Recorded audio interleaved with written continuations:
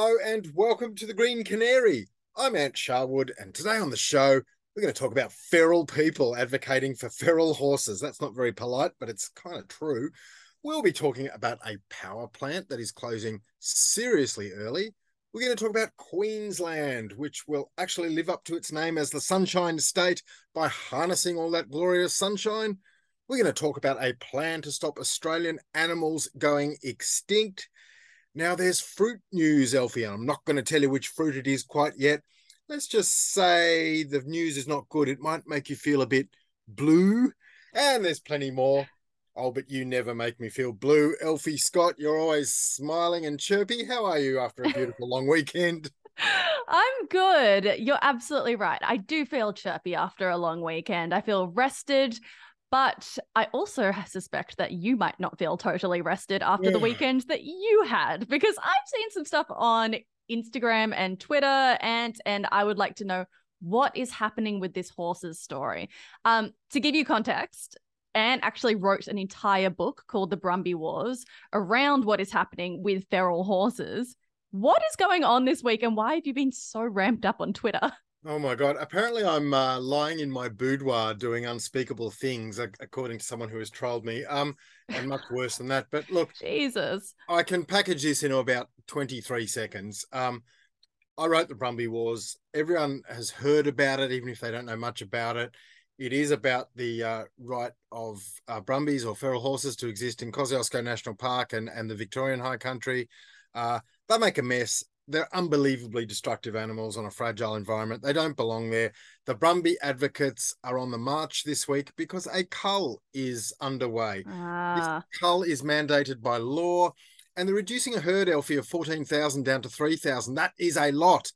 In the previous plan, they were offered you can have 600. They rejected that. John Barilaro put through legislation, the NSW Deputy Premier, as he was then, to protect the Brumbies. And under that legislation, there can now be 3,000. That is 5 times as many as they got in the previous plan. Wow. They should be happy with that. It's a lot of horses. Ecologists say there should be 0. It is still an enormous herd, but the culling has started and they're all crying and they're all saying you're killing all our Brumbies. I got on a Sydney commercial radio station, Elfie, and called them sooks. Oh, no. How did that go down? Yeah, well, how do you think it went down? But the thing is, I think you can call someone a sook contextually, and I did. I said, if I was offered 600 of something and then I was offered 3,000, I'd go, geez, that's 5 times as many. It reminds me of the little girl in Charlie and the Chocolate Factory. I think she was Veruca Salt, Elfie. Daddy, I want a pony. And she got a pony. Daddy, I want another pony. And how many bloody ponies do these people want? That is my point. That was my point. Probably I wouldn't call them sooks again, but they should grow up. They should accept compromise. I'm talking to the Brumby advocates here. They should stop trolling me on Twitter because a lot of them have defamed me and I'm about to get litigious if it keeps going. So let's leave it there. Wow. Okay. Well, can I recommend for the audience, if you haven't listened to it, Ant and I did an interview together actually over the summer series where we spoke specifically about the Brumby Wars and sort of walked everybody through what Ant has written about. It's fantastic journalism. I highly recommend reading the book, but I'm very sorry that this is carrying on for you.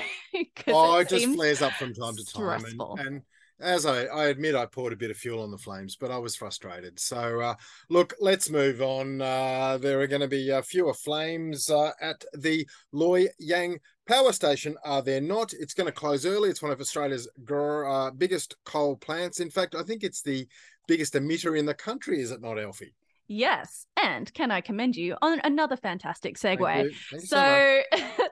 Loy Yang A, which is AGL's plant in the Latrobe Valley, is now slated to close a decade earlier than we expected. It will be closing in 2035.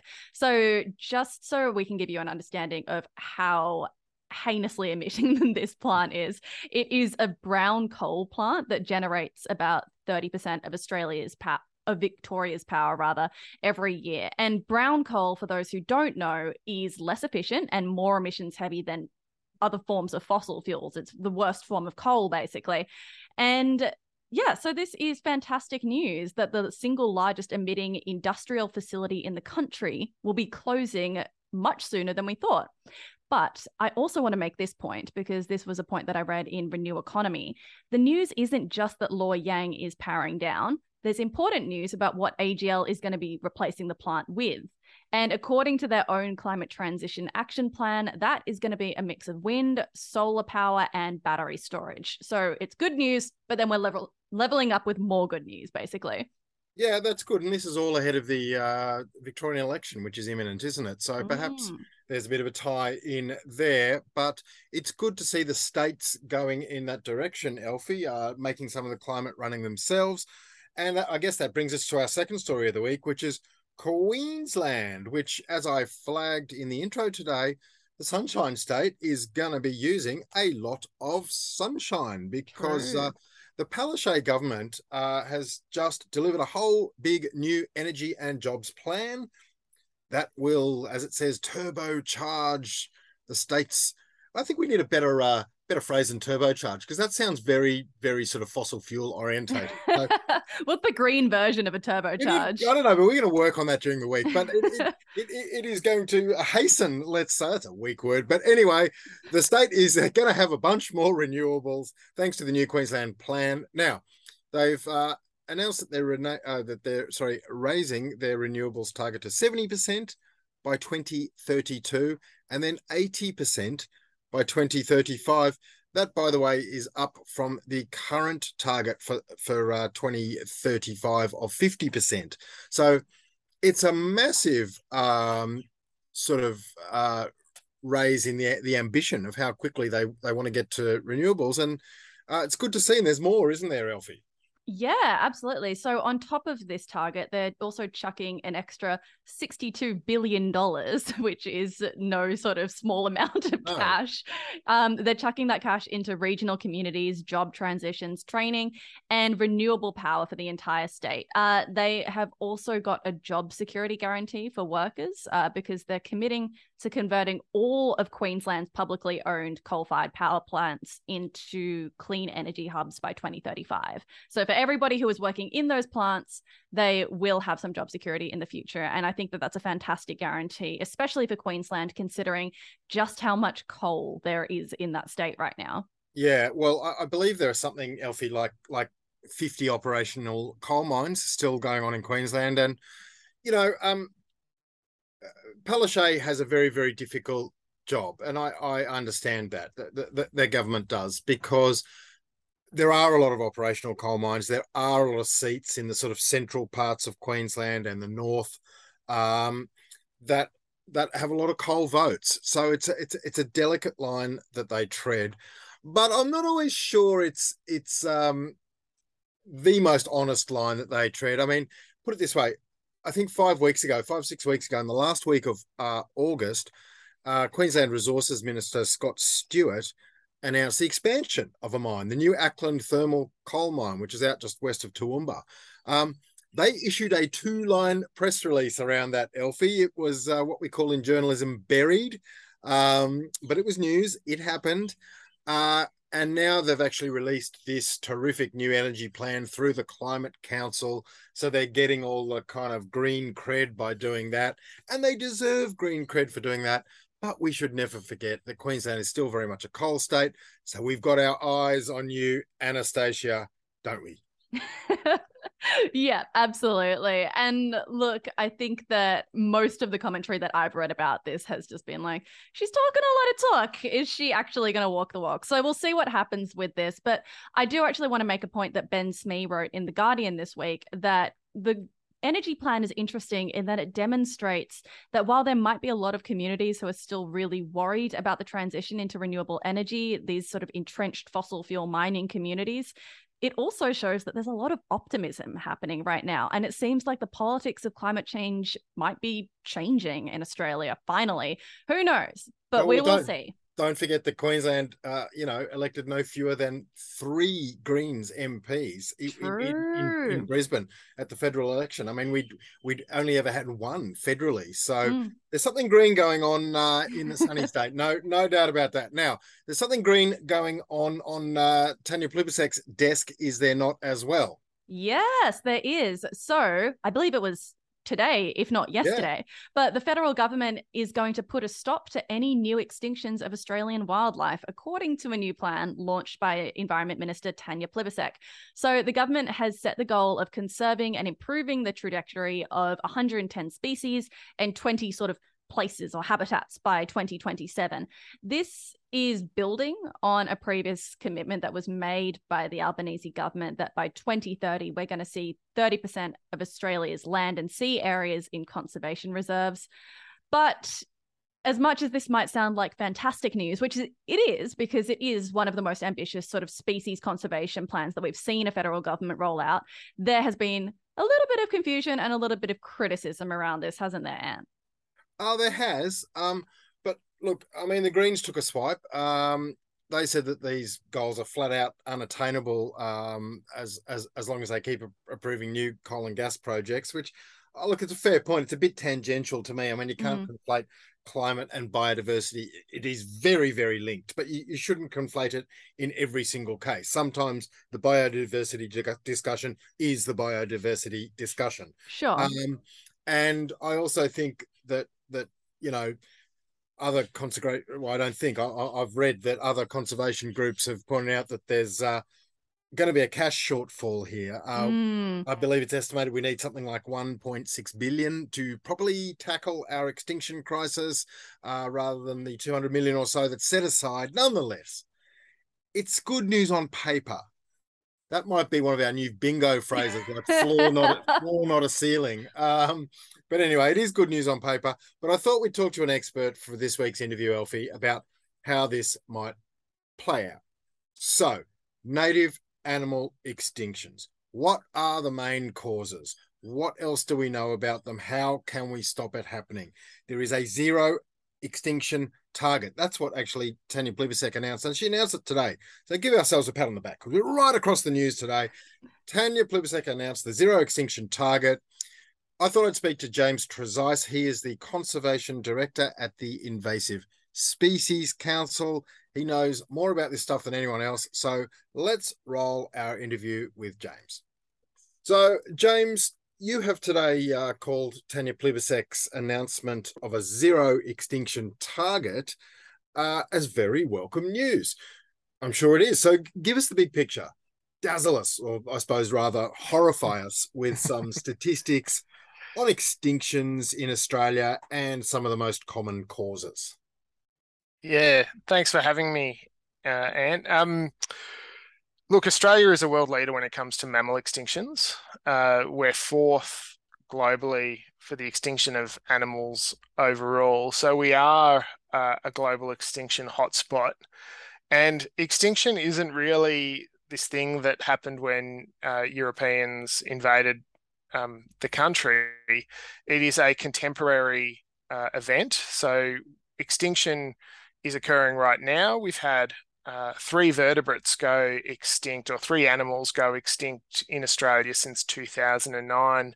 And I think a lot of people don't really understand just how imminent and severe the extinction risk is to Australia's native wildlife. So the fact that the federal government has put this ambitious goal of zero extinctions on the table is very welcome. I'm not sure there's a timeline attached to it. I guess maybe there shouldn't be. Maybe it just means none henceforth. We have had our last extinction. Do you think that's a realistic thing to aim for?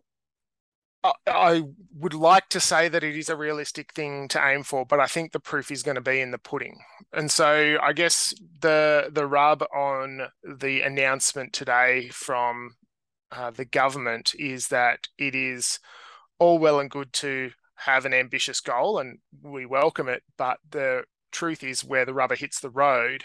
And so what we need to see now is the funding and the reforms and the policy decisions that will actually turn around the trajectories for our native wildlife and ecosystems. And so that means making some really hard decisions about protecting important places. It means taking some really hard decisions around controlling invasive species. And, we've spoken at length in our time around the impact of feral horses on places like Kosciuszko, but feral deer, feral cats, even things as complex and small like myrtle rust, which is going to send upwards of 15 native rainforest trees extinct in a generation. That's what the science is telling us. They have no natural defenses to this. So it is a huge task. And, the government has set itself this objective. And so now the question is that we make sure that they deliver on it.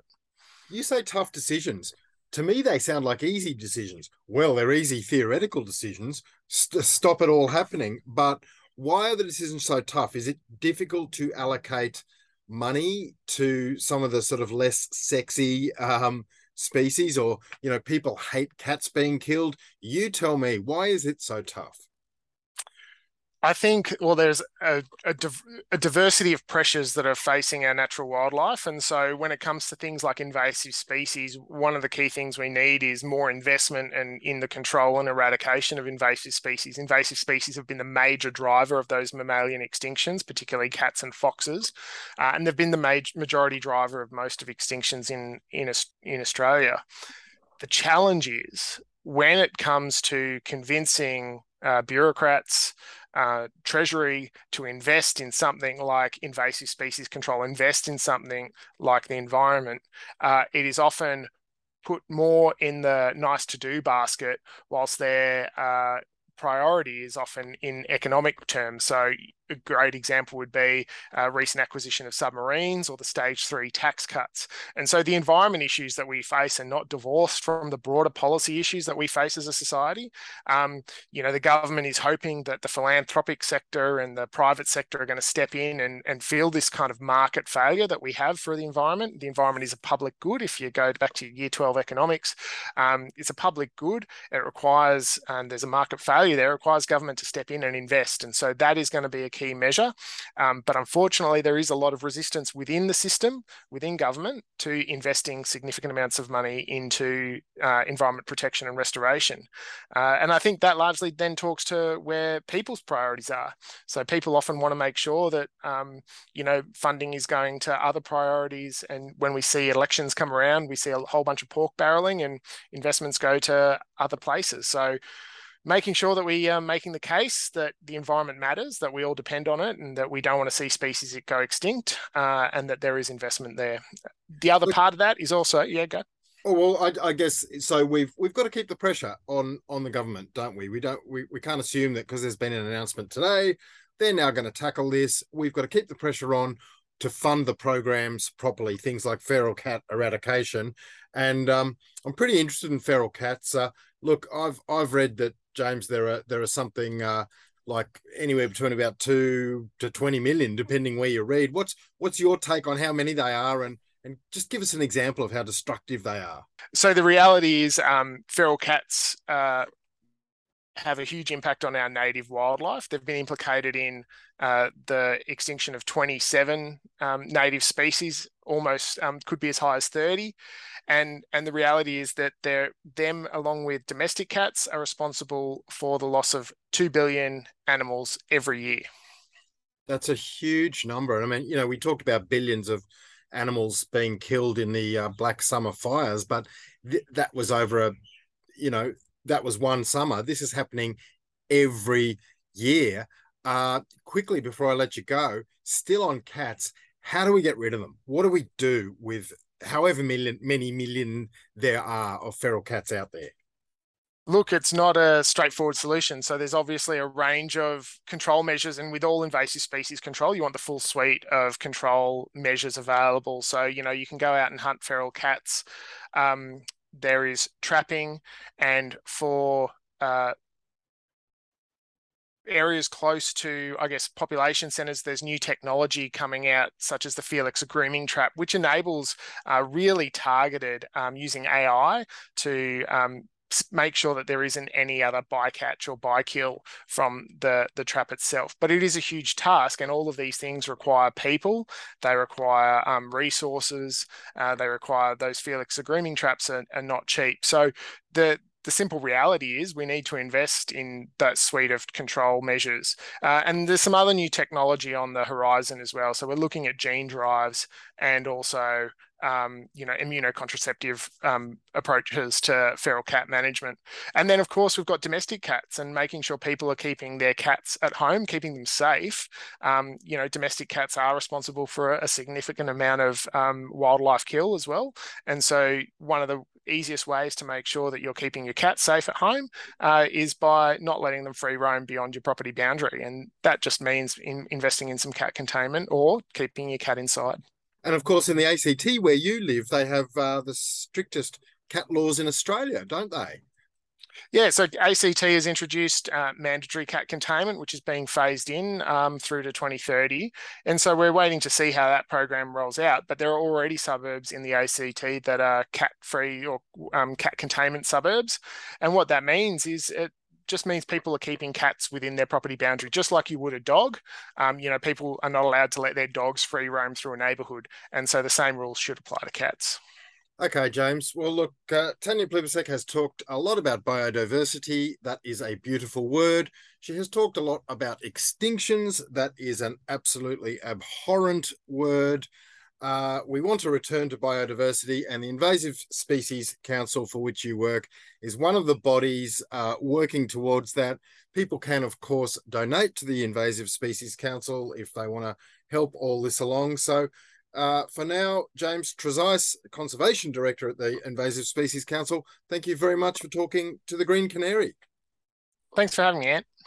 All right, that was brilliant. Thank you so much for bringing that interview to us, and I really appreciated it. And I also think that James was a fantastic voice to have in this conversation.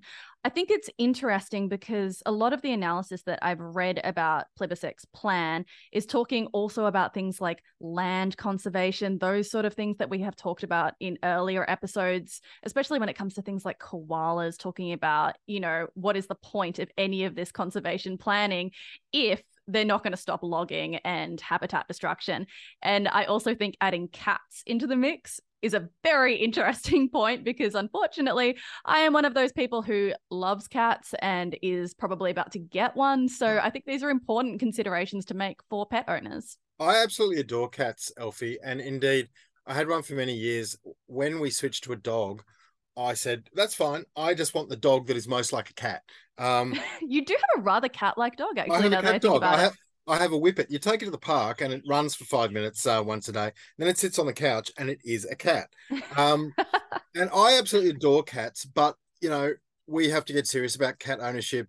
You live relatively close to the center of the city. That's a pretty good place to have a cat. Mm-hmm. But you got to keep them indoors, especially at night. There's a lot of things you got to do. James actually...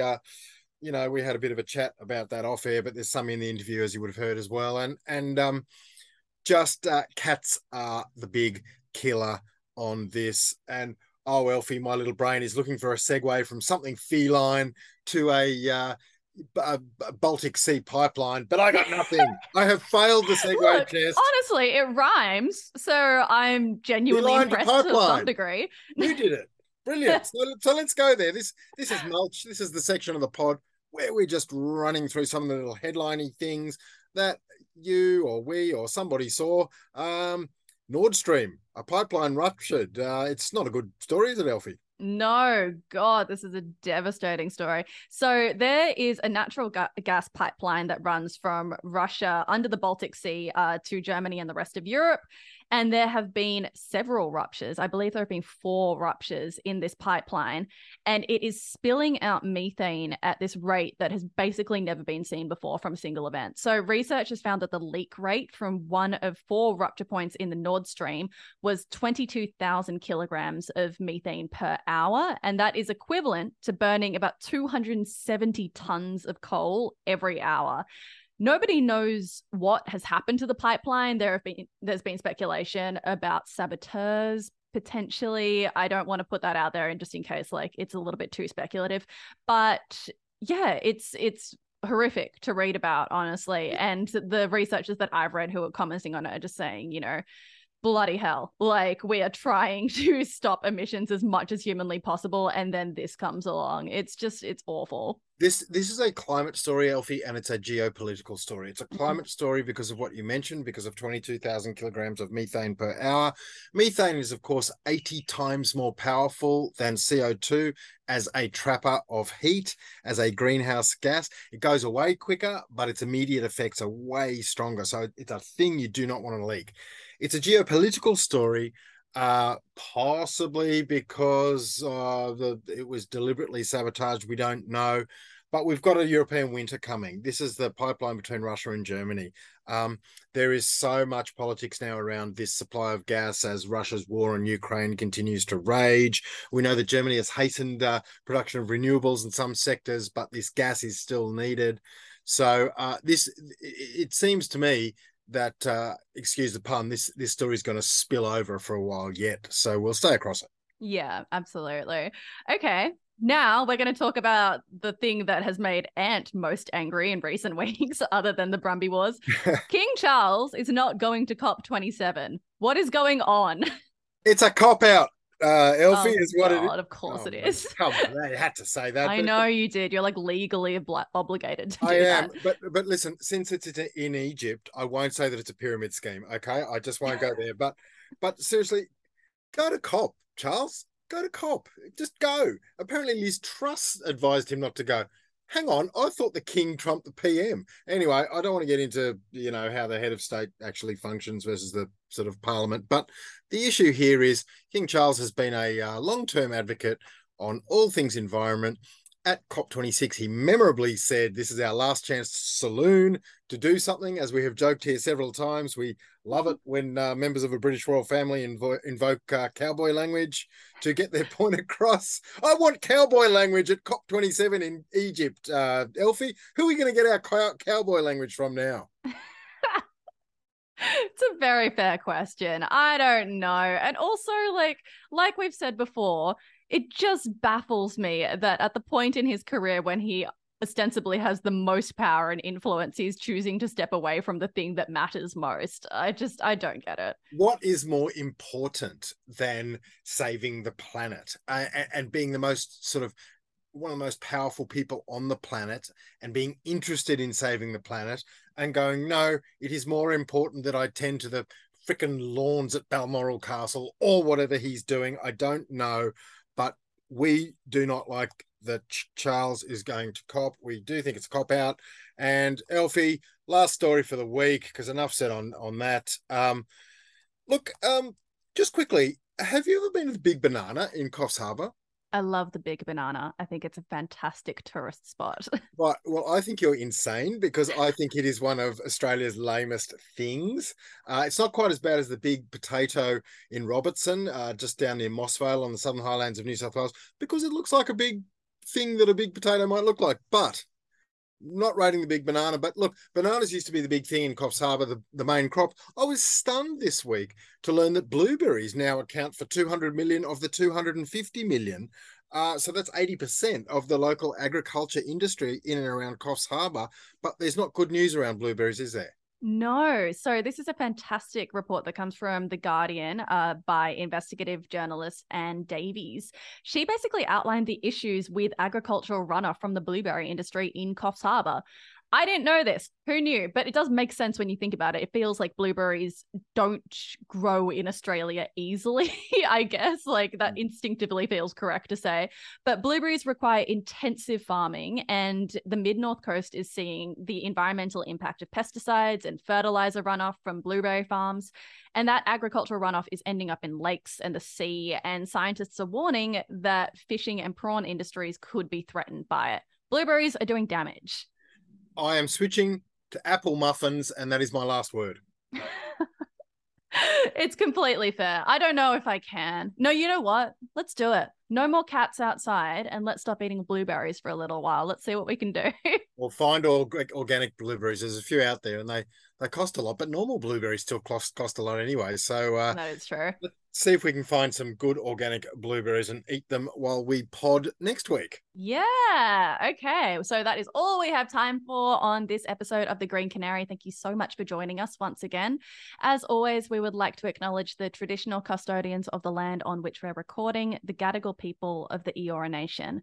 We'd like to pay our respect to elders past and present and acknowledge that this land was stolen, never ceded. Thank you, Elfie. And I'd just like to remind everyone to sign up for the newsletter, hello@thegreencanary.co. We also have one of Australia's finest web designers almost finishing our website. So you can just go click. That would be Elfie Scott. I can't wait to see your handiwork Finest. there. Absolutely. Absolute finest and most dedicated. And don't forget to chat to us on socials. We had some great chats on socials about the Brumby issue last week. We are, of course, at Green Canary Pod on Twitter. And we are at Green Canary Media on Instagram, where Elfie posted some videos of our pod last week, and I was shocked. Shocked, I tells you, to discover that I don't have hair. I didn't know I didn't have hair. How long's that been going on for? Nobody tell Anne, okay? But we'll see you next week, and thank you so much. Bye. Bye.